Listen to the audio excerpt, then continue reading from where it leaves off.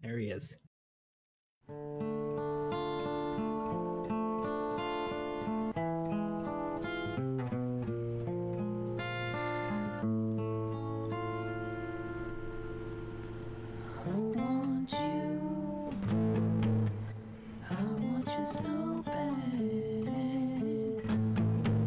Hey everyone, welcome back to another episode of the Untitled Broncos podcast, the official podcast of our Denver Broncos. I'm your host, Aaron. Joining me from the lost city of Atlanta is Uppercut of Justice. I think that was an apple. Another bite from the apple. What's up, Aaron? It's been a while. How you doing, man? Eating apples, slaying poon. Living the dream. I hate it. Hate every second of it. I would expect nothing less from you. With a couple of guests joining us tonight. First up is frequent guest, DBronx14. Hey, everybody. You sounded exasperated saying that. I was just going to say 114 and then remembered he has two 14s in his name. And I caught myself in an awkward pause. All right. We'll try to do better on the next one. I don't know if I can. Joining us for the first time is longtime Broncos Reddit user Cleland Farrell. No, not that one. The guy from Reddit. I could be that one. You don't know. But no, I'm not. Hey, everyone. Sort of first time on the podcast. KJ Hamler, part 2, Electric Boogaloo. I don't know if we can use Boogaloo anymore. Aaron, do you want to give a quick rundown of why he said kind of first time to embarrass me further? Yeah, well, okay, so our last episode was posted a month ago now. Lucas Shue, yeah, it was a real good episode. Yeah, it was a great episode, and that was followed up by me taking an episode off, and Uppercut and Cleland kind of fumbling around for an hour and a half, and ultimately deciding, hey, we need to re-record this. Yeah, well, the biggest conclusion we came to is that you need me. Without this podcast, without me, this podcast is nothing. But I am, like, the biggest conclusions we came to was that I am Batman and Hamtaro still exists. Yeah, pretty much. There's a spark. There you have it. There's wonderful words of wisdom that the rest of us will never fully understand because that episode is never going to see the light of day. I don't know. If somebody asked me for it, I'll let them have it. It'd be a personal thing. But what I'm really excited about was now that there's 4, now that we've got 14 and we've got Cleland Farrell, this is a new type of format. This is a new podcast, okay? We're ascending beyond whatever the hell we were calling ourselves before. We have a Twitter page. Aaron, maybe shout that out a little bit more. I thought you'd be all over that. But this will be the first official our Denver Broncos currently unnamed podcast, Blood Sports. Blood Sports. Blood Sports. Yeah. Yeah, that Twitter handle, go ahead, get over to Twitter, follow us, smash that like button, follow us at Broncos Sub Pod. So what are we talking about, Aaron? Well, tonight we do have some blood sports going on because we have 2 guys who are on opposite sides of the spectrum for the Broncos 2020 second round pick, wide receiver KJ Hamler from Penn State. So among us, this is a really divisive pick. I don't know what the general feeling is overall in Broncos country. I mean, what do you guys think? I don't know if there is a general feeling, to be honest. There's plenty of fans who are super excited about the pick. And actually, I think I've seen more fans, I'd say casual fans on Reddit, that are excited about the pick than that are shitting on it. But I have seen a fair amount of people not like the pick as well. But I don't think there is like a general consensus. When you say a fair amount of people, do you mean us here in the Discord? You guys are the strongest voice of it, yeah. Yeah, earlier we got into a little bit of a confrontation in the Discord, and I declared myself and Uppercut and 14 the Soggy Bottom Boys because apparently we're wet blankets. You are. Look at So Aaron dictating what music is played at the beginning and end of this podcast already. I picked worse. But yeah, so should I just jump into why 14's wrong and I'm super correct? Or, I think or we how should do you let want to 14 talk first. He is taking the negative position of if I don't think 14 even said hi. no 14 didn't say hi because I think I talked over him. I just said hi, but yeah, I was talked over. 14, how you doing? I'm doing well. How are you? I'm doing great. I'm excited to try to moderate this discussion. Chaotic good. I'm gonna let you take the chaotic part. All right, 14. Uppercut's right. You talk first. Give us some negatives. You talk first. Go. Well, thank you. All right, so I guess you first got to start off with setting the stage. And going into this draft, I was the biggest proponent on the sub. I said, no offensive lineman at 15. You need to get yourself a wide receiver at pick 15. Because obviously Cortland Sutton wasn't enough by himself at the end, and Noah Fant was kind of dinged up. So we were lacking in targets down the stretch. Our passing offense, people want to point to the 4-1, but let's be real. You dig underneath the surface level and you see that the passing game wasn't dynamic at all. It was better, but it wasn't great. And this team needed a lot of help to get better. So with that, we took Jerry Jeudy, and I'll be honest, wasn't my first choice, but I said at the time, I could survive with this. He's a great player. He fits exactly what we need. Let's get rolling. However, after that, there were other needs this team had. And granted, wide receiver 3 was definitely a need because Deshaun Hamilton is way too inconsistent to be counted on going forward. But having said that, there are other positions that needed to be addressed as well. And it's hard to put wide receiver 3 as both more valuable and more of a pressing need than, let's just say, offensive tackle, cornerback. Heck, you could even make an argument for safety being a bigger need. And because, we can debate all day. Like, I could say KJ Hamler sucks because he's short. I could say KJ Hamler sucks because he can't catch. Whatever. At this point, we don't know what kind of player he's going to be. My problem with it is even if he reaches his highest potential and he becomes a wide receiver 3, is that very valuable? Is that worth a top 50 pick? I think no. All right. I think that's enough for the podcast, right?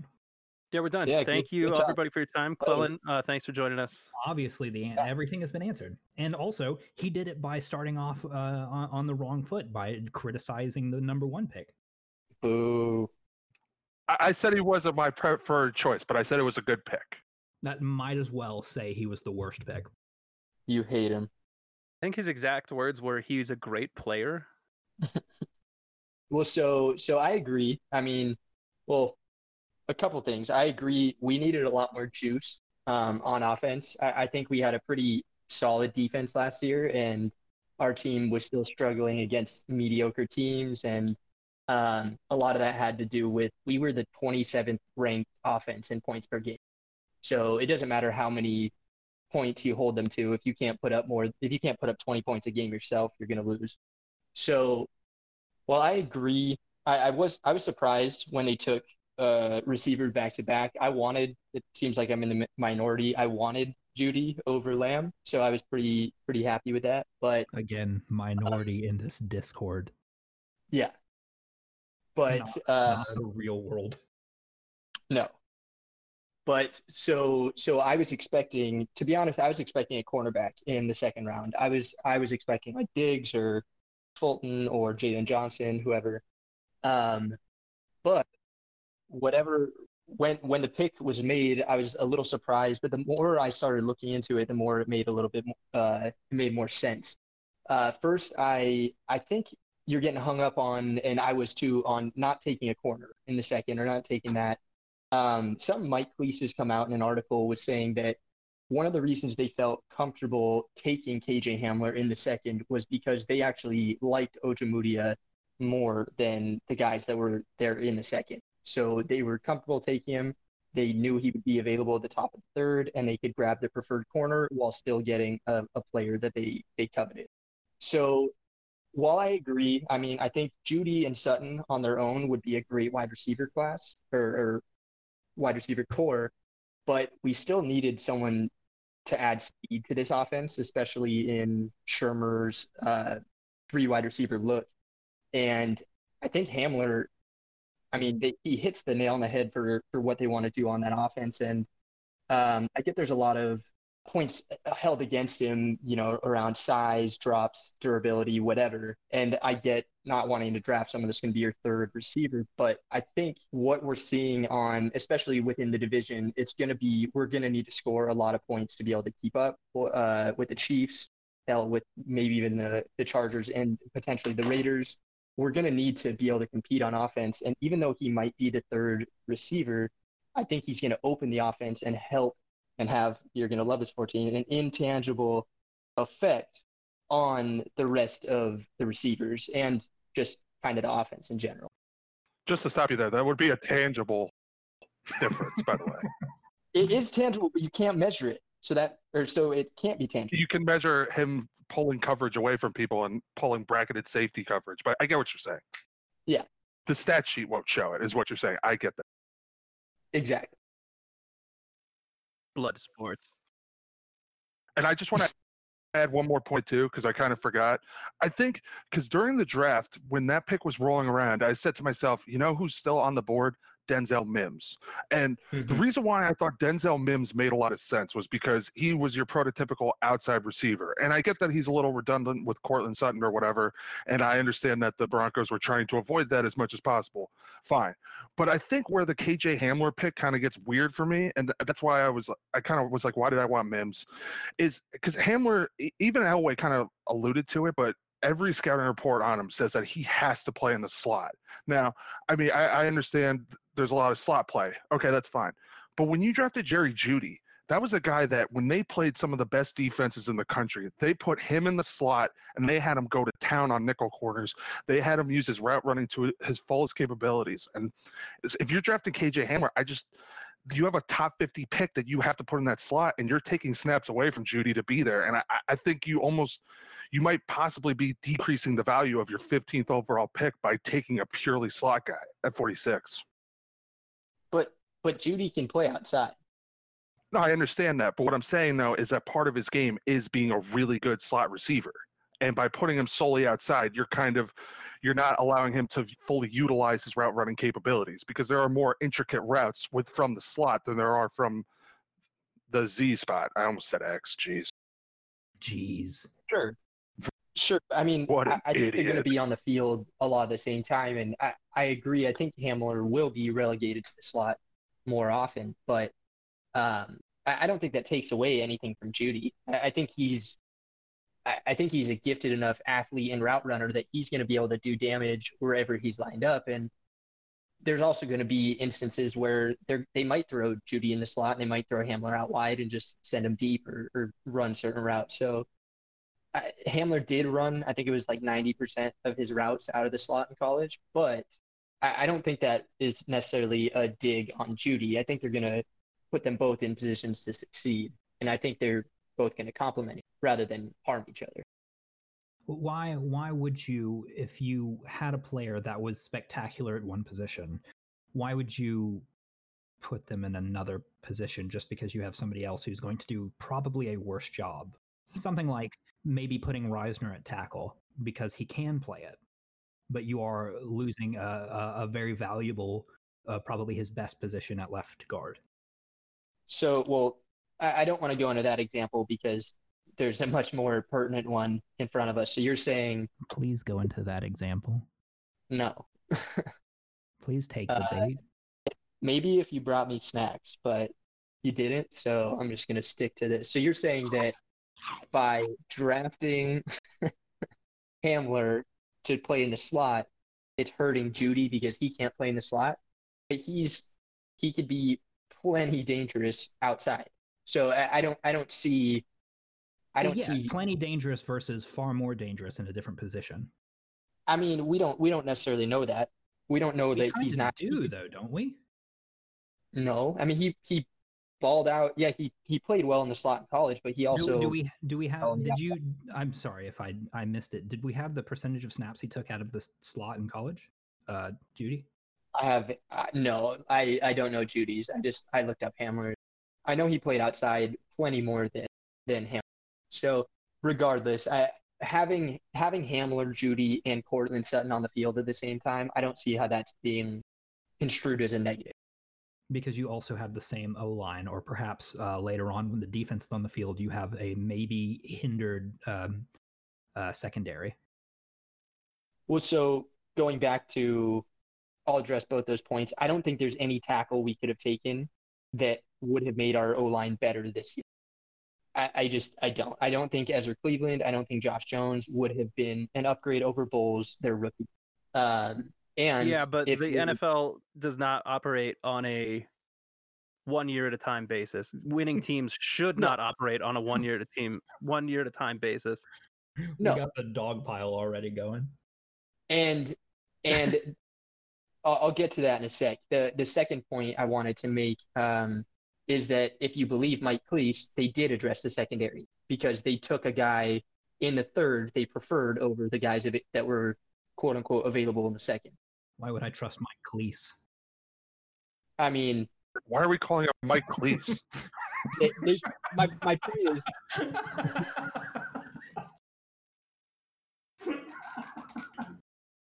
I knew it was going to be 14.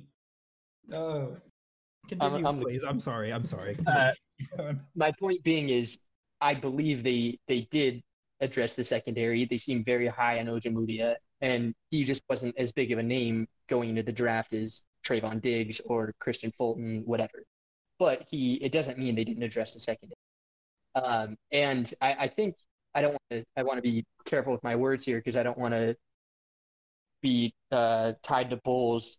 But I just don't think we're frothing. I don't think he's as bad as this group. I don't think he's great. I think he's a serviceable starter. And I don't think he's as bad as this group seems to think. Okay. The whole fifth option is weird, but I just don't see it as a whole this year. I don't see it tackling. Well, here's the point, though, because you could say that left tackle. Oh, what's going on? Just the dog. I'm enjoying it. I'm sorry. I was the one asked to be here to shit on Hamler. I know. So let me please do my job. Aaron, let him do his job. Aaron, we're being really bad interlocutor host right now, but it is super funny that it's 3-on-1. Whatever, I can handle it. I'm really not trying to be 3-on-1. Go ahead. So here's the problem with saying that Ezra Cleveland isn't. You can make the argument that KJ Hamler is more impactful day one than, say, Ezra Cleveland or Josh Jones were. And you know what? I'd probably agree with you because I do think Garrett Bowles would probably keep the job this year. However, the problem is next year he is not under contract. And considering how much hell this guy has gone through here and how much the team doesn't seem to like him, it's hard to believe he comes back. On the other side, you have Juwan James, who has an easy out in his contract next year, and the team pretty much leaked out that he was, what's the word I'm looking for here? Soft. Let's go with soft.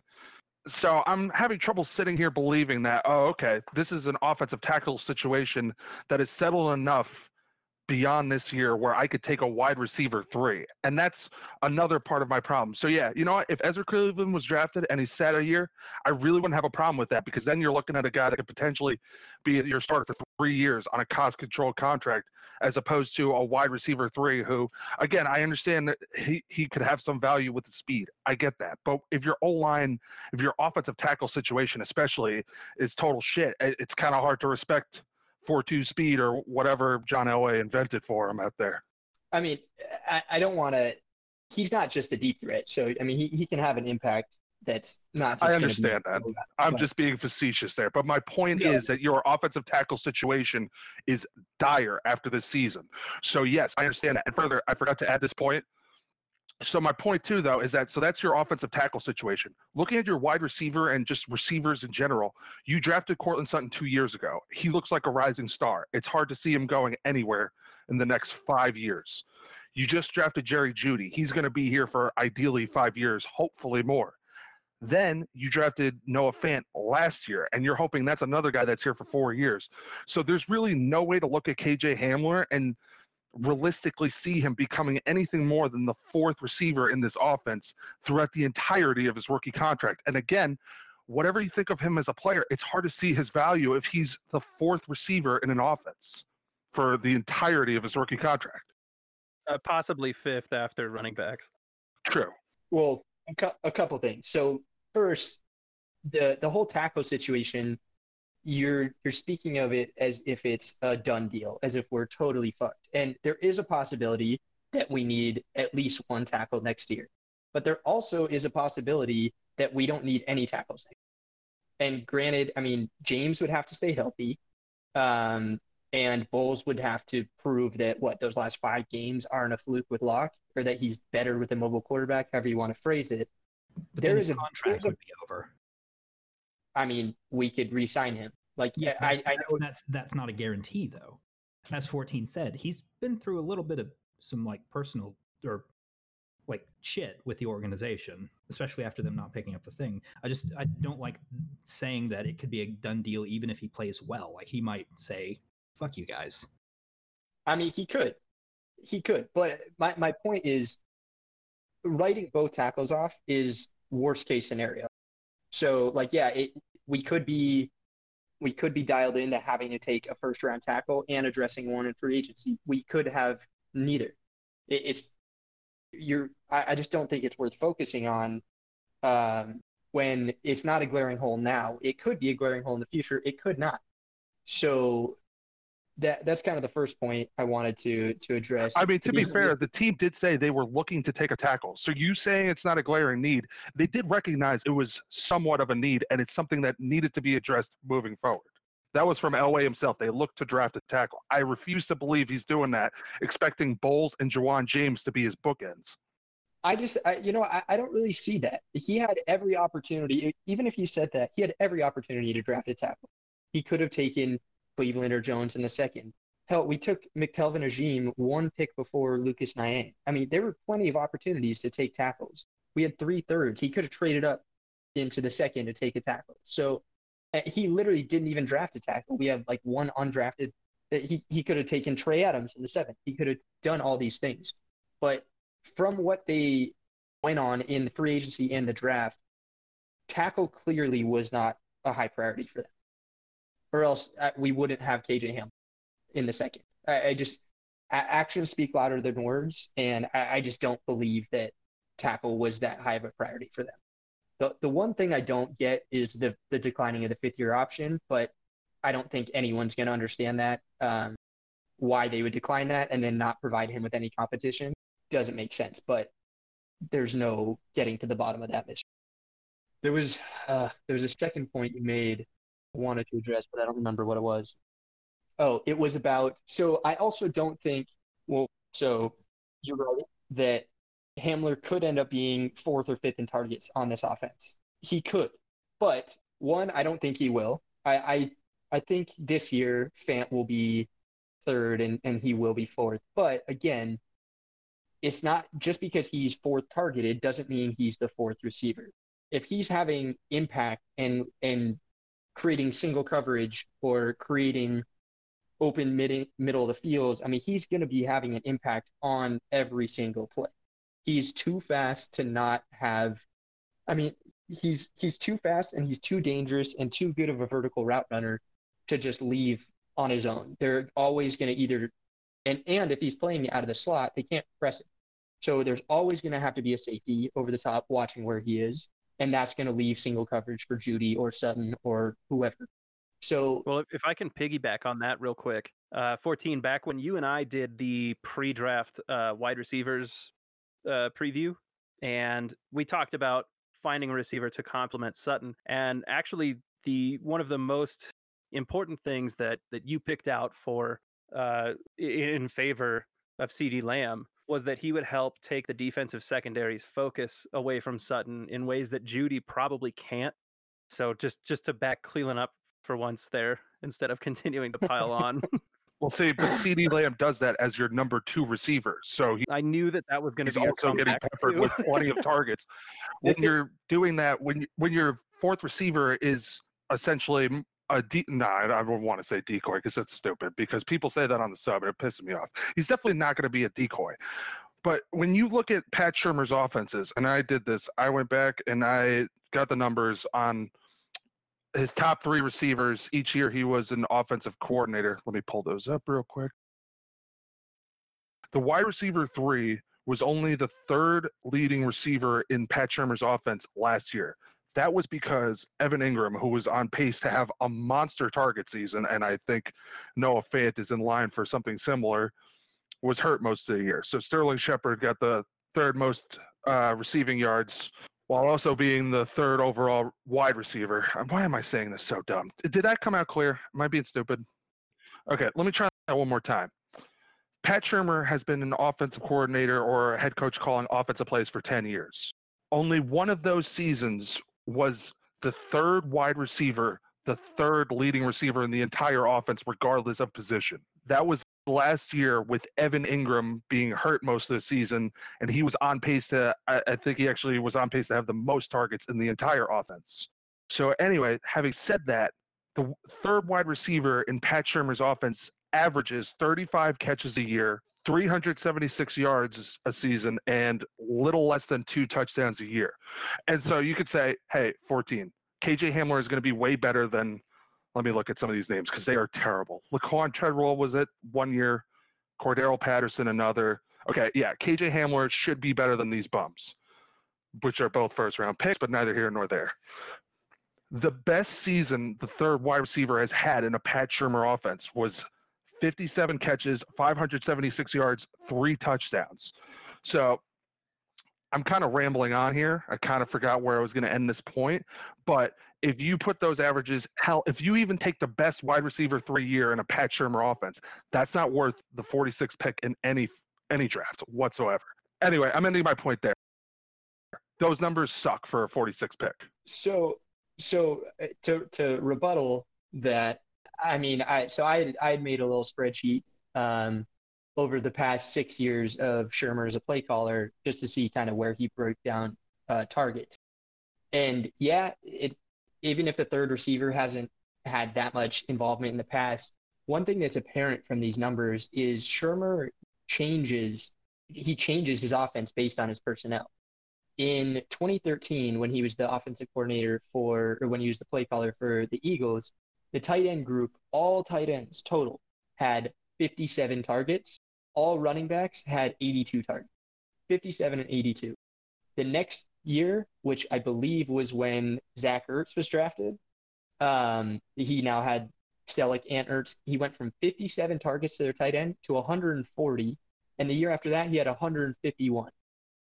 Again, from 2013, he had 82 targets to the running backs. In 2015, he had 166, literally double. And I believe that's when they got Sproles or someone. But the point being, just because he hasn't done it historically doesn't mean he's not going to game plan around it. I don't think he's going to remove, if he has all this talent, I don't think he's going to stick to his game plan. I think he'll change up what he's doing. And again, even when KJ Hamler is not getting the ball, he is going to be making an impact with every other pass catcher on the field. And that's going to be huge going back to our 27th ranked scoring offense last year. I mean, I get why they put so much emphasis on weapons because we had none. I mean, I'm tired of waiting for Tim Patrick and Deshaun to break out. We finally have this. Again, I understand that, yeah, Tim Patrick, Deshaun Hamilton, they needed to go. I've said before, I was an advocate of getting another receiver. My problem is doing it with the 46th pick, and I understand the speed is a component, but there are speed guys in pretty much every draft, and hell, Marquise Goodwin runs a 4.2 40. He got traded to the Eagles for a 6th-round pick. If you needed a guy to be that decoy, to be your 5th receiving option, you could have given up what did the Eagles give up, a 6th? You could have gotten that. I just don't understand why a top 50 pick, 4 years of control on a top prospect. Because, again, I understand your sentiment, but the difference between Marquise Goodwin, who has literally been a deep threat only for his entire career and not even a good one, comparing that to KJ Hamler, who is a legitimate complete receiver. He's not. He plays only in the slot. We've established this. I don't know why I sound so mean now. I'm just very tired. I am sorry.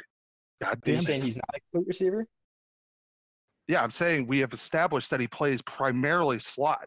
And due to his size, it's hard to see him playing a ton of outside. KJ Hamler, it's hard to argue as a complete receiver. But the thing is, what I mean by complete receiver, you can be a complete receiver and play out of the slot. That's fine.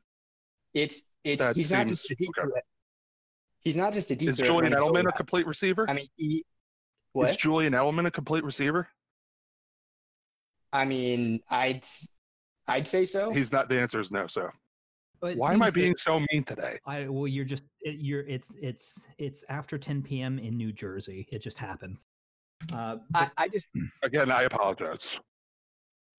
It seems I think it's important though. I think it's important if you're going to continue this kind of like incommensurability here to define complete receiver, because it sounds like Clellan, you're talking about complete being high production, even if it is from a singular role. But if production is high enough, that's what it's sounding like to me. Whereas 14 is saying like a complete receiver is somebody who you can put anywhere and expect production or quality production. Is that sound correct for both of you? Yeah, and I'll change my terminology. Instead of complete receiver, I'll just say he's not a one-trick pony. He's not a go route. He's not a just run fast guy. He understands. He's a really good route runner. He understands leverage. He gets an insane amount of separation on slants, on out routes, on go routes, on over the middle. I mean, he runs a wide variety of routes, granted from the slot, but he's not just a Marquise Goodwin. And yeah, we could have gone for Nelson Aguilar or someone that could just take the top off a defense, but I think KJ Hamler brings more value there. And yeah, I get there's a public share. My question is his value, because this is what I believe. I want to see if you believe this. I believe his value as a receiver, even with his speed taking top off of defense, it's capped if he's going to be the fourth or fifth or possibly even lower in terms of targets and whatnot. I think that decreases his value. I assume you do not believe that. No, I think it does, but I just don't think it does as much. I think that, again, he is going to be providing lots of value even when he is not the one target. I mean, in college, and I talked about this on the first podcast, in college, he was literally, the cornerbacks were giving him a 12-yard cushion and still turning their hips immediately. And That's that Big Ten speed, baby. I mean, he's fast, and everyone knows that by looking at tape. But more importantly, just as important, his acceleration is what makes him so insane. I mean, the hesitation he can make at the top of a route, make it a corner freeze, and then turn on the jets. He has 5 yards of separation. And it won't be as much in the NFL as in college, but corners are still going to have a lot of trouble keeping up with his speed. He didn't run an official combine. The number that was thrown out from Penn State was like a 4.27 or 4.28, and he was second in betting behind Ruggs for fastest 40 at the combine. So, by the way, Shenault ran a 4.3 at Colorado. He ran a what? A 4.3 according to Colorado. I didn't hear what you said. What did he run? According to Colorado, he ran a 4.340. Oh, 4.3. Laviska Shenault. Yeah, I don't know what he ran. I know his combine wasn't accurate because it looked like he got injured during it. But I think 14's point is that colleges often inflate the numbers of their own prospects. Right, of course. But we don't have, I don't have an official number to quote. Albert O was training with him, said he was regularly running in the 4.3s. Wouldn't surprise him if he was in the high 4.2s at the combine. Obviously, we don't have. He ran a 3.9 from the kick return touchdown. On television. No, on TV. But his speed is apparent in game. So I mean, it backs up whether he's a 4.2, high 4.2 guy, low 4.3. I don't think he's. I think it's fair to say he's worst case a 4.3 guy, like mid 4.3s, which is still stupid fast. So he's just going to add an element to the rest of our offense where he's opening up single coverage, he's opening up the middle of the field, or if they don't respect him, he's literally behind the defense, and if he catches it, it's a touchdown. So I get what you're saying, but he adds an element to the offense that we don't have on the roster, and that's going to allow us to stay competitive in games. And I understand that, but again, I just have trouble seeing that value being more valuable than an offensive tackle that would start next year, and then for ideally 3 total years on a rookie contract, a cornerback that could start for potentially 4 years, or I mean, even safety. You could look at safety. Kareem Jackson's contract could be off the books next year, and we have nothing in terms of depth. So again, I understand. My thing is, KJ Hamler can reach his potential, and unless someone is a bust ahead of him, he's still a 4th or 5th receiving option in this offense. I know I'm repeating myself, but I keep coming back. It's hard to buy it from that standpoint. You are, but I mean, the 3rd or 4th or 5th in the right offense still can be productive. I mean, granted, this is an outlandish comparison because it was Peyton in like the highest. Don't say the 2013 offense, please. Do not. Please don't. But, we had 3 good wide receivers. We had a good tight end. We had a good run. Like, we had that corner. Crap, there was someone else in that offense, too. What? You're thinking of Ryan Harris? Ryan Harris, that's it. Yeah, there you go. I got you. Our tackles weren't that good in that offense either. Ryan Clady was out. We had Clark, and we had. So you're getting real close to. Come on, maybe a blasphemous. Judy, come on, we're getting close. So I think that means that Locke is the next Peyton Manning, right? Boom. There it is. The straw that stirs the drink. All right, so we done? We done here? Or you guys convinced yet? I think we should be ready to pivot.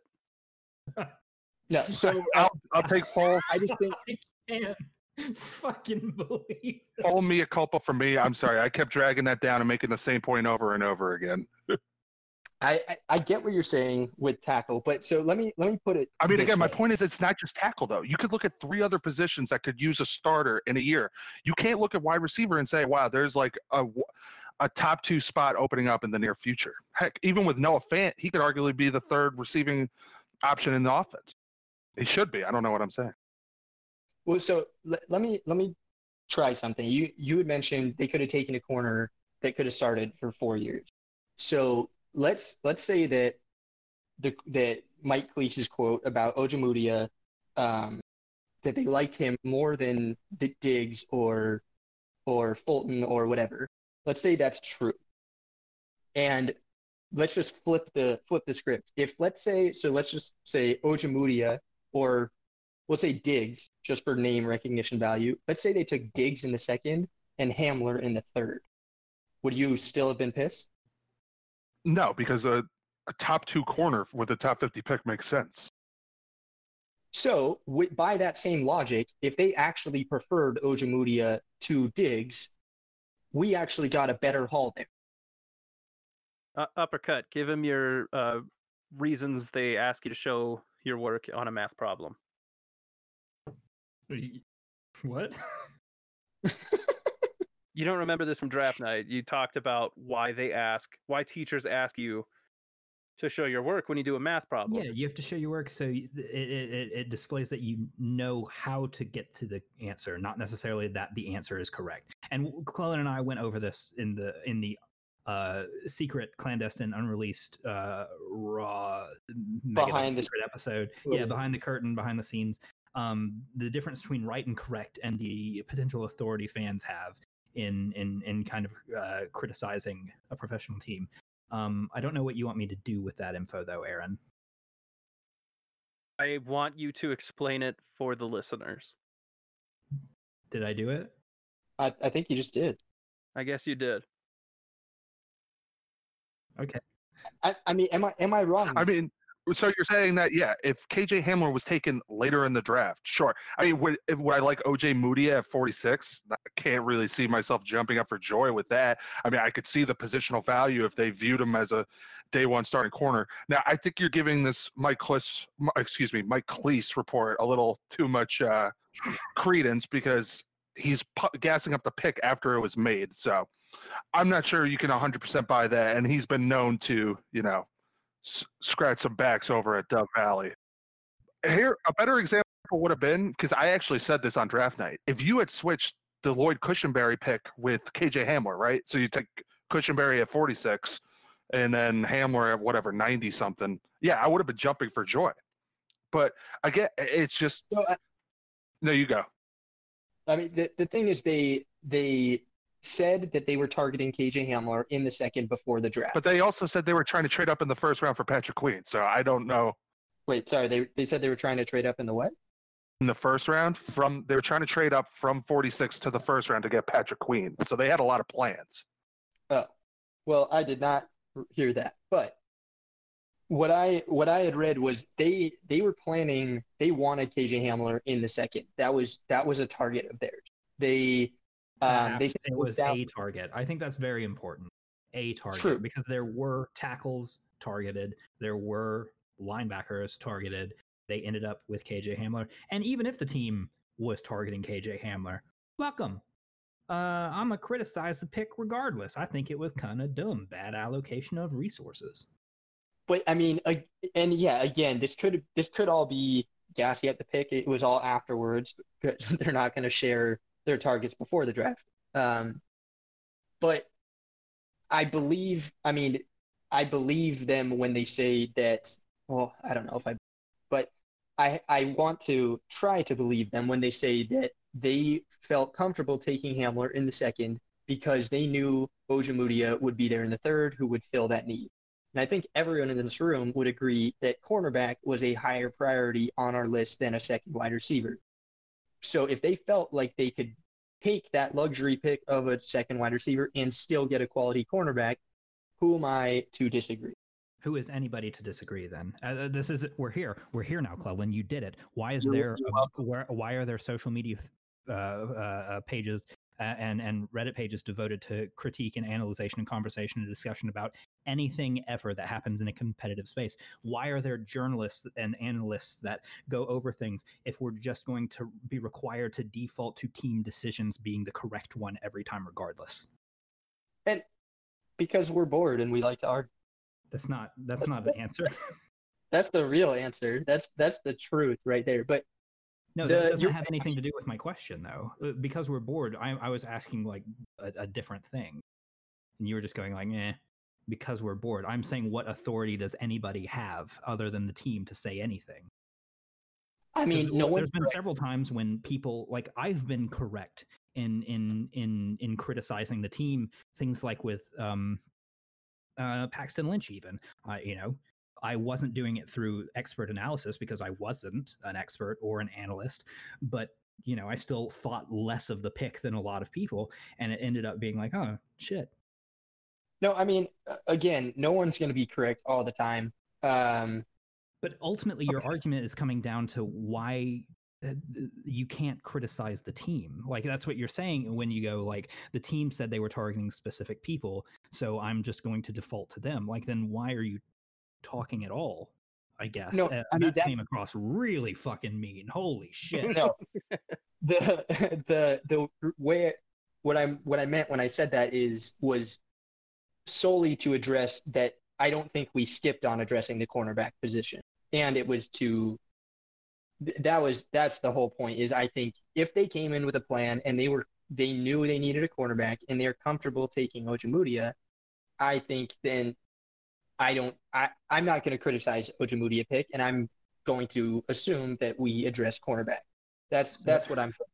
So it does make sense. Your revelry for Mike Klis right now is what I think. Mike Klis. I'm sorry. Very sorry. Apologies, Mike. I mean, I usually don't love his stuff, but I thought that was an interesting point, and it almost sounds like they're trying to justify the pick, though. No? I mean, you could easily interpret that as, yeah, they're saying this so that people who were concerned about cornerback can, sit home fat and happy. I mean, maybe. Or they could be telling the truth. Based on the evidence laid out, I'm more inclined to believe them. If they, based on the evidence of the picks they made, you're saying. I mean, based on the evidence of the pick they made. You go. Sorry. Yeah, the police have conducted an investigation to police wrongdoing and have found none. Like I don't know. Of course, but what I'm saying is it's not just Ojemudia pick. It's the fact that there were a number of quote unquote premier corners available when they were picking in the second round. Correct. And the fact that they felt comfortable passing on all of them is dumb. It doesn't make sense to me if they weren't a believer in Ojemudia. If they didn't think he was a similar caliber player, and if they thought, again, I mean, it's just trying to change the narrative. If they had taken Diggs in the second and they believe they're similar and they took Hamler in the third, 14 would be ecstatic. So rather than judging because they would have got a better player. They would have Diggs and Hamler instead of Diggs and Ojemudia. Maybe. I mean, Diggs, we have no idea. Diggs could suck. We do have an idea, though. Like, these aren't people that we plucked from darkness. These are people that have, rankings all about them. And I looked at cornerbacks with my very, very layman's eye. 14 has some playing history.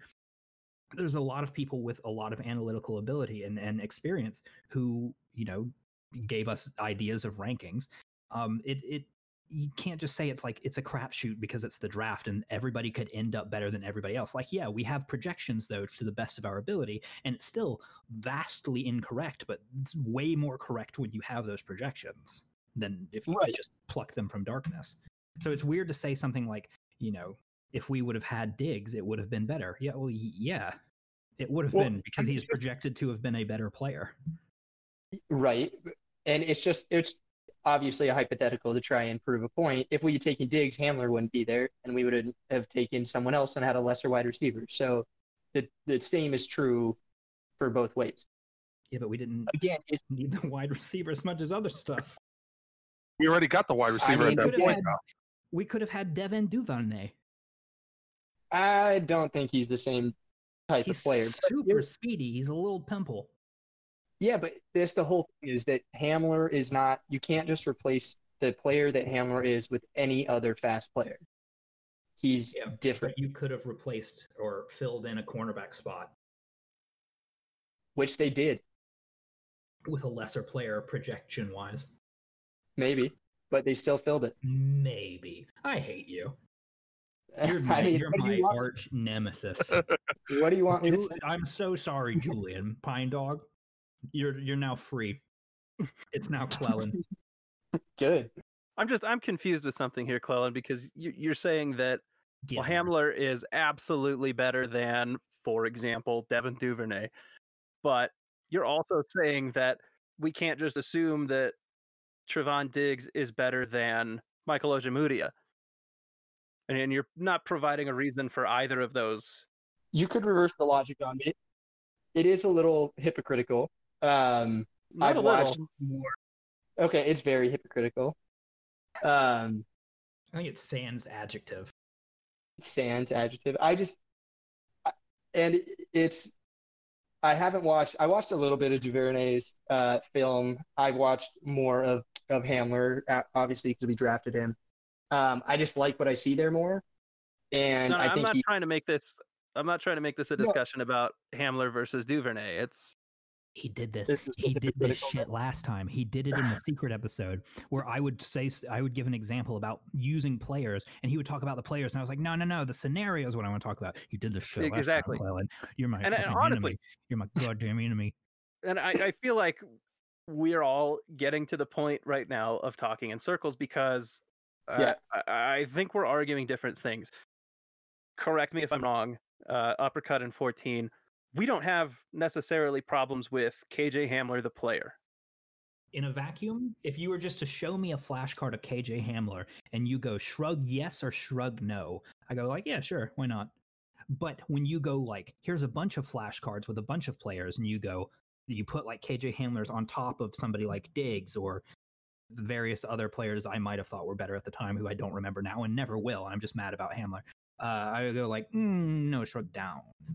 Duvernay. I'm getting to that. So I think the major argument from our standpoint against KJ Hamler isn't that it's KJ Hamler, it's resource allocation. which somebody said earlier. And to be fair, my opening point was saying that even if my point was even if Hamler reaches his potential, his value is still capped based on who else is on the roster. Yes, I agree. I have no problem with KJ Hamler in a vacuum. If we got KJ Hamler for a ham sandwich, I would be doing backflips. Ham on rye. I'm a whole wheat guy, but I could do rye. Yeah, but ham on rye has quotes. It's a whole thing. Very well.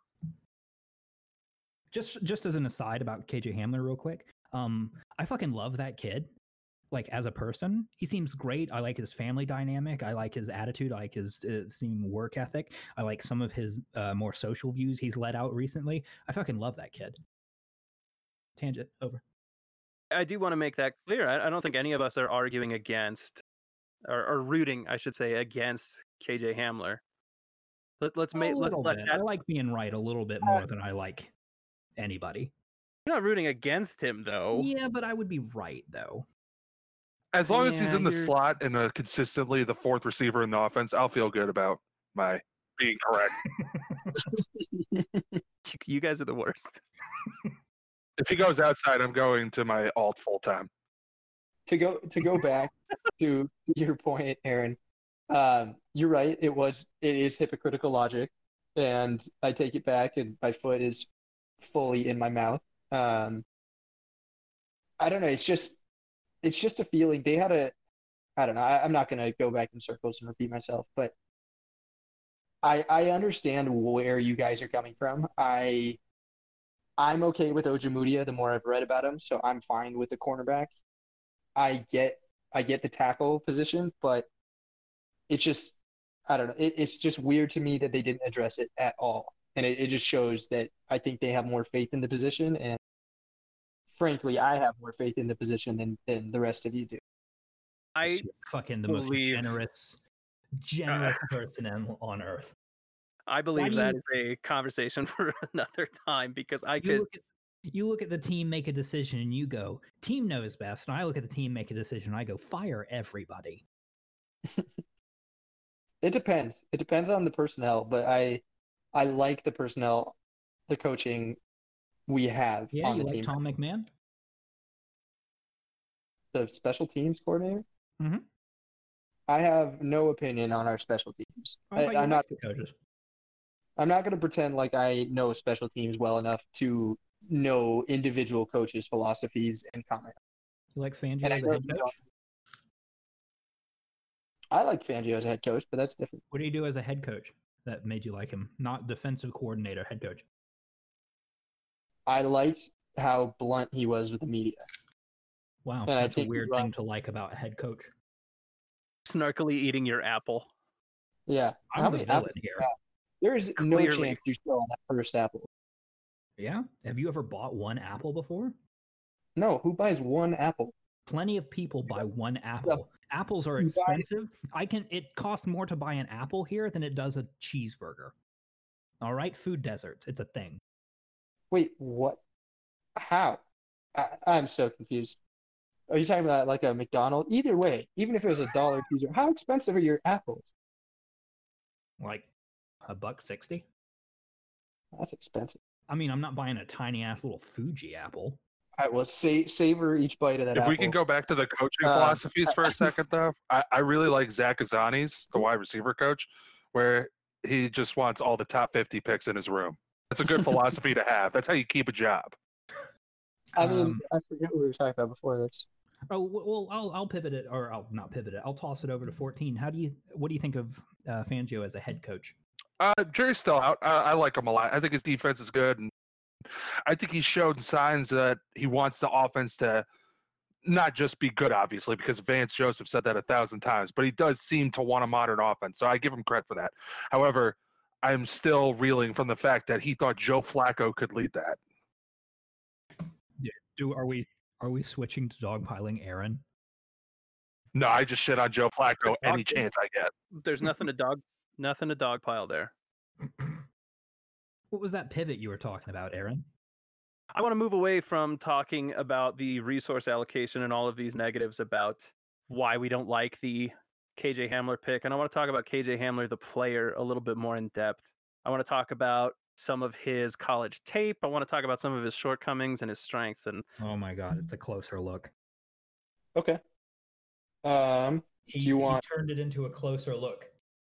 This is a review of a draft pick episode. That's the point. Mm-hmm.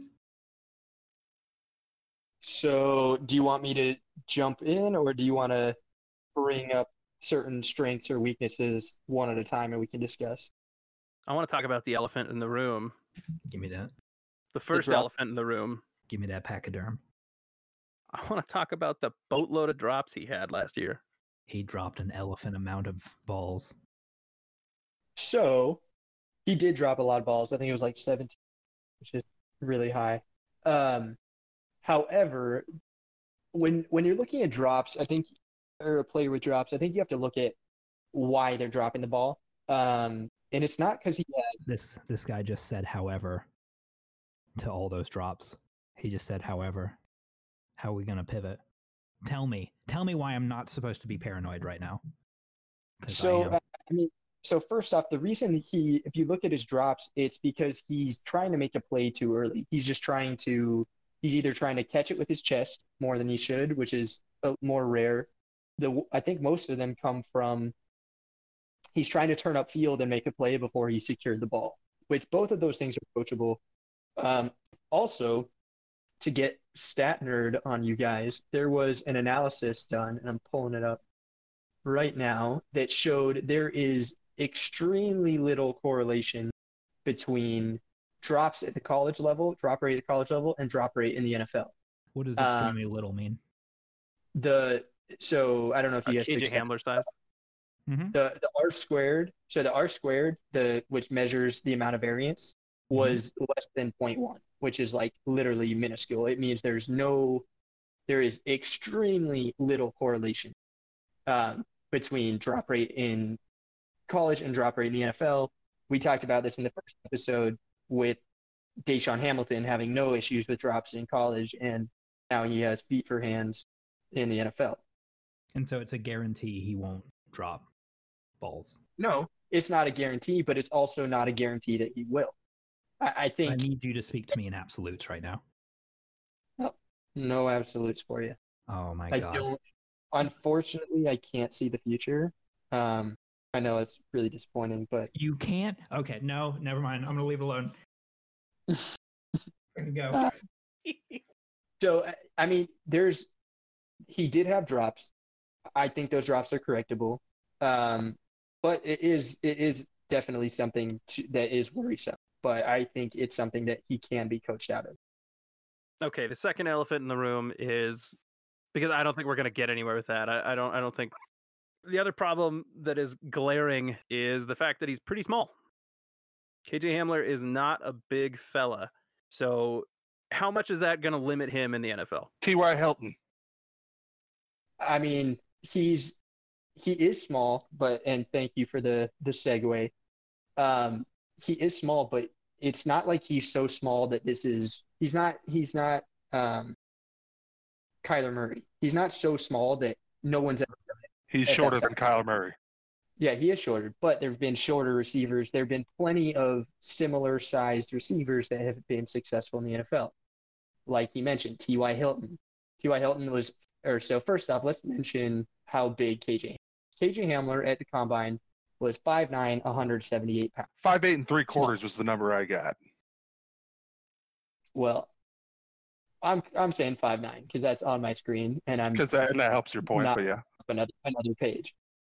So 5'9", 178. T.Y. Hilton is 5'10", 183. Hollywood Brown was 5'9", 170. John Brown, 5'10", 178. Tyler Lockett, 5'10", 182. I mean, Tyreek Hill, 5'10", 185. All those guys, it's less than an inch and 10 pounds.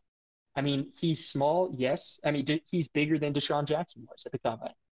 He's small, but he's not so small that we haven't seen guys thrive at his size. Not only that is a lot of the time people think small means that he's not durable, and that he's going to take a shot over the middle, get injured, whatever. It's worth noting that in his 2 years in college, he never missed a game. due to injury.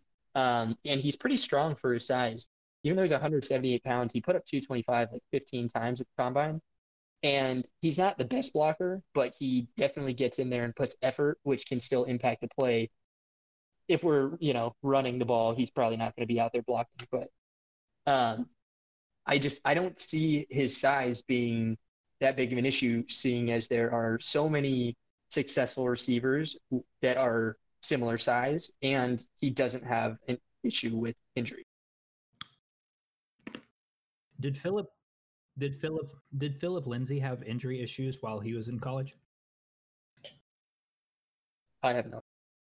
I genuinely don't know. I don't think so. Why? Because he got injured in the NFL and he's little. And I was going to attribute it to both. So I was going to do whatever I needed to inform my argument, bad faith or whatever. Yeah. I know a Colorado guy, I'm going to get scoffed at for defending Lindsay, but his wrist injury, I don't think it had anything to do with his size. I had a little wrist. Well, also, Lindsay, touches the ball and gets tackled like 250 times a year, whereas Hamler is going to get tackled 40 to 50 times, maybe. That's a really good second round pick. It's going to get 40 tackles. The reason it's only 40 is because a lot of the time he's going to score touchdowns. So he'll probably have like 20, 25 touchdowns. I mean, that's a decent cover, but yeah, like 70 catches. It was certainly a quickly shuffled one. Again, I mean, if you're going to just look at box scores and you're just going to say, oh, he only had this many catches, he only had this many yards, you're going to be disappointed with the pick. But if you watch the game, if you watch how he opens the field, you're going to see the value, in my opinion. But so, I mean, those are the two elephants. I think I addressed them. Are there any questions, rebuttals around drops or size? I'm going to take that as a no. 14, are you still here? Yeah. I don't know why that's funny. It was just a little bit too jovial for your late night New Jersey self. Yeah, fair. I just kind of zoning out, if I'm being honest. But yeah, he's small, whatever. There's statistical outliers that were good, so KJ Hamler, therefore, will be good. I get plenty of successful short receivers. So yeah. No, I mean, I don't think his size guarantees he will be bad. I think if anyone's saying that, they're being disingenuous. However, on top of making a tough transition from the college game to the pro game, you're doing that at a significantly smaller size. And sure, people have done it before. But it makes it tougher for you. So we'll see. I think the way his game's played, it's really not going to be that big of an issue because I don't see him making too many contested catches. I think he's going to be a guy to get the ball in space. So his size isn't my biggest concern. It's more of a concern that it affects his role. But I don't look at his size like, oh, well, now he'll suck. No, I just think it's okay. You're probably going to have to sit in the slot your entire career. And that's fair. I think he will sit in the slot, but like you said, I think with the way he plays and the amount of separation he's going to get, he's not going to be having to make these contested catches over cornerback. To me, he seems like the kind of guy who's going to be thrown when he's open. I have a question. Are Jerry Jeudy and KJ Hamler ever going to be covered at the same time? Are they what? Are they ever going to be covered at the same time? Like, can a team cover them both on the same play? Yeah. I mean, yeah, yes. It is possible. No, I'm just teasing because people love to say, "Oh, how are you going to cover them?" So I'm just being a dick.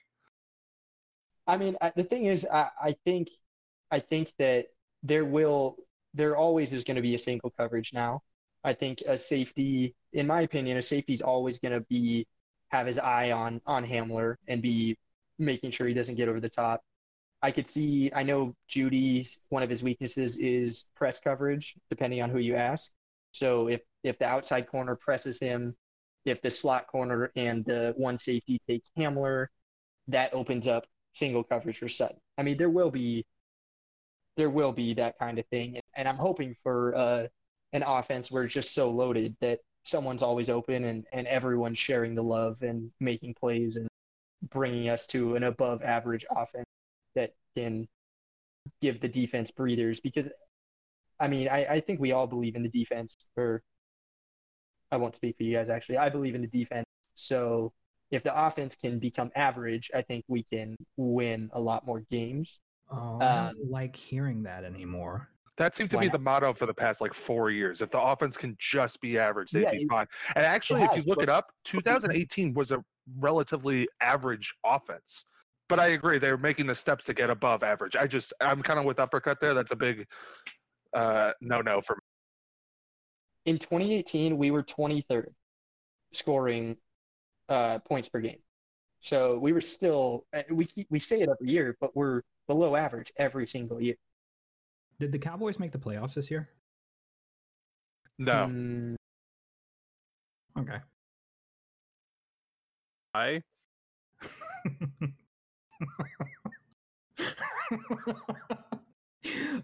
like the pause, Aaron. I like you thinking about it. You questioning whether you were going to ask a follow-up or just let it go, and you ultimately went, "No, I gotta know. I gotta know why he asked that dumbass fucking question." I have to bite. There's some motivated reasoning in my question. I wondered, do Clellan or 14? You know why I asked that? I'm guessing it's because they have a lot of talent on their offense, or they have 3 receivers last year. Oh yeah, they had the number 1 offense last year. Not in scoring. In 2019, Dallas was 4th. Oh, those Ravens were 4th. Yeah. Jesus. 4th. How do they even let them in the National Football League? Scrubs. They're the Cowboys. I want to ask about the thing that's kind of been implied by you, Clellan, by a lot of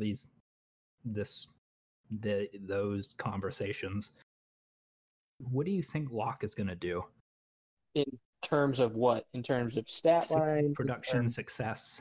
Because a lot of what you're saying sounds like it hinges on having at least good quarterback play.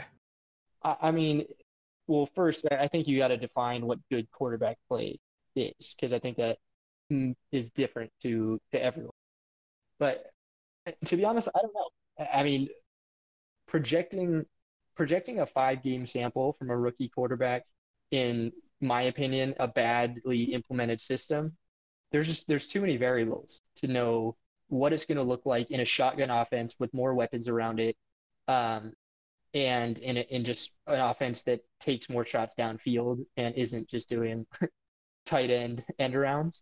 So it's hard to say. I believe that he could be good, and we could have. I mean, he has the potential to hit 4,000 passing yards.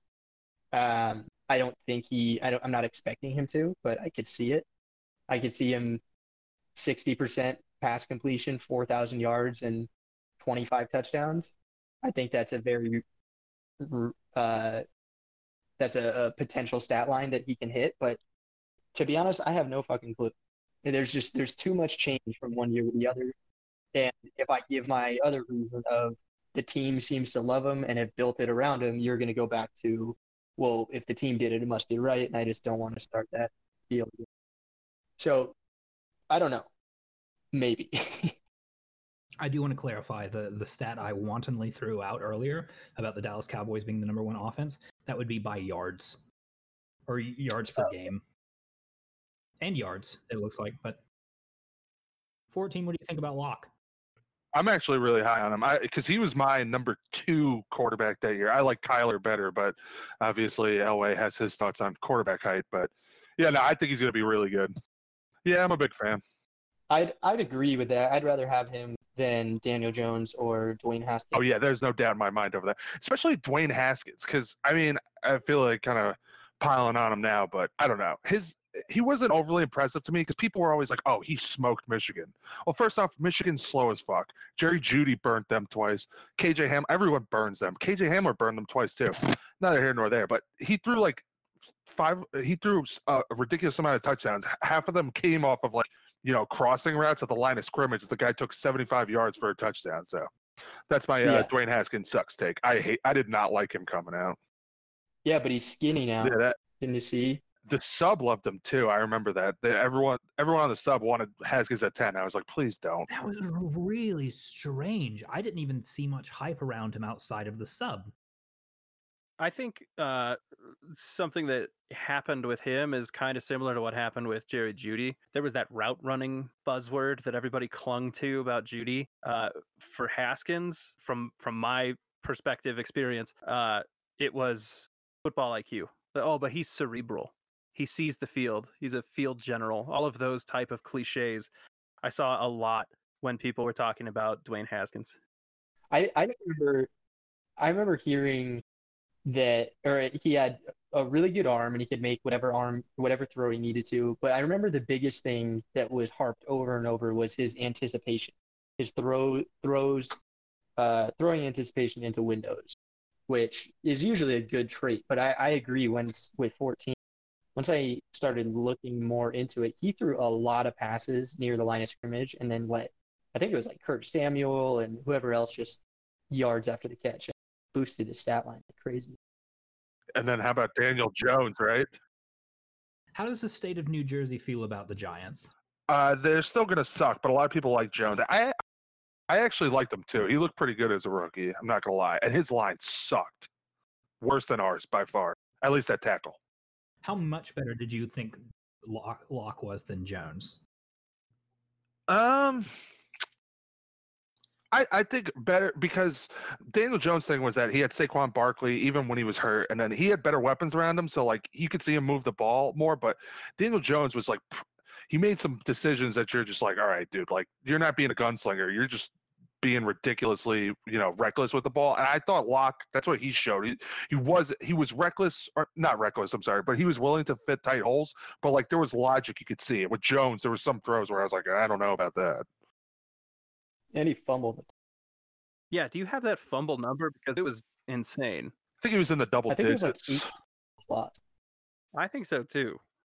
Speaking of quarterback fumblers, how about that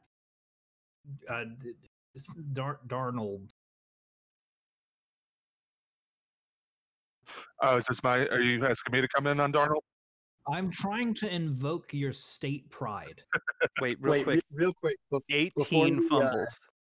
Wait, not only 18 fumbles, but I just think it's funny. There's a video on YouTube that says all Daniel Jones fumbles from the 2019 NFL season, and it's 6 minutes and 37 seconds, which is absurd.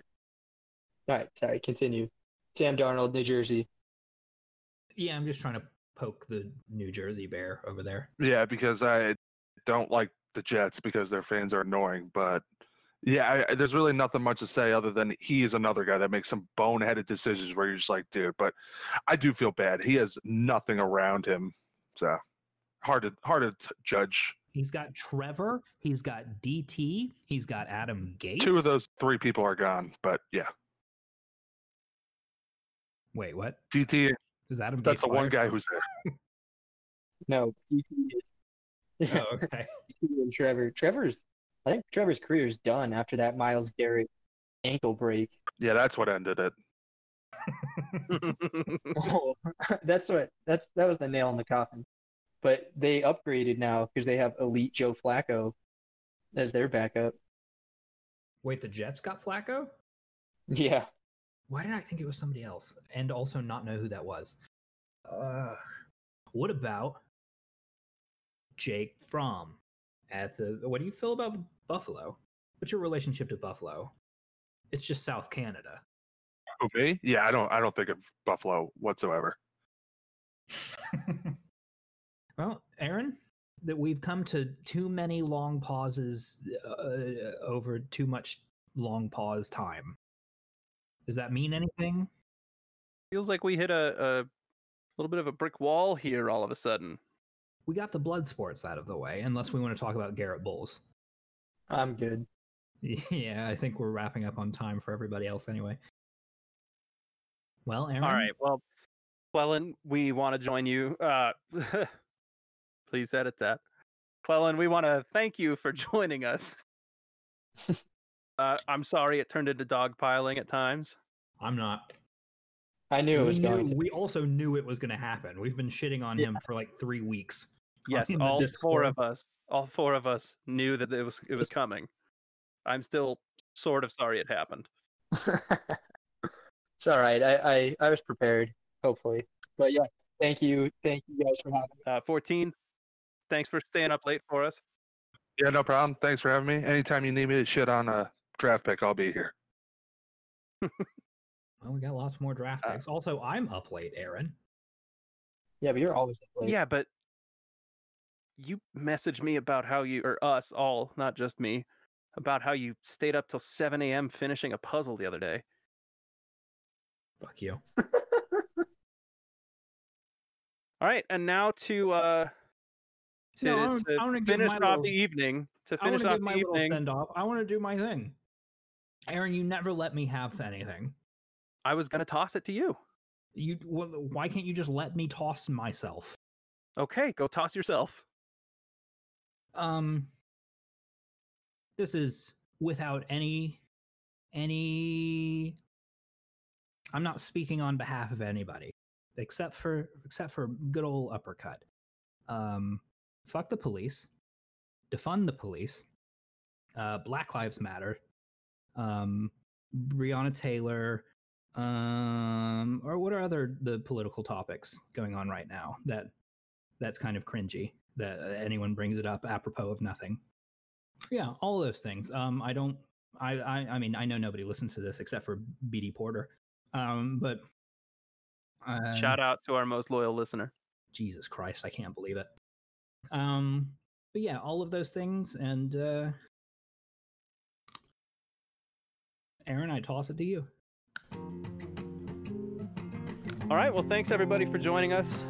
It has been an absolute pleasure as always. Enjoy the sounds of Uppercut chewing on carrots. It's a mukbang podcast now. Till next time.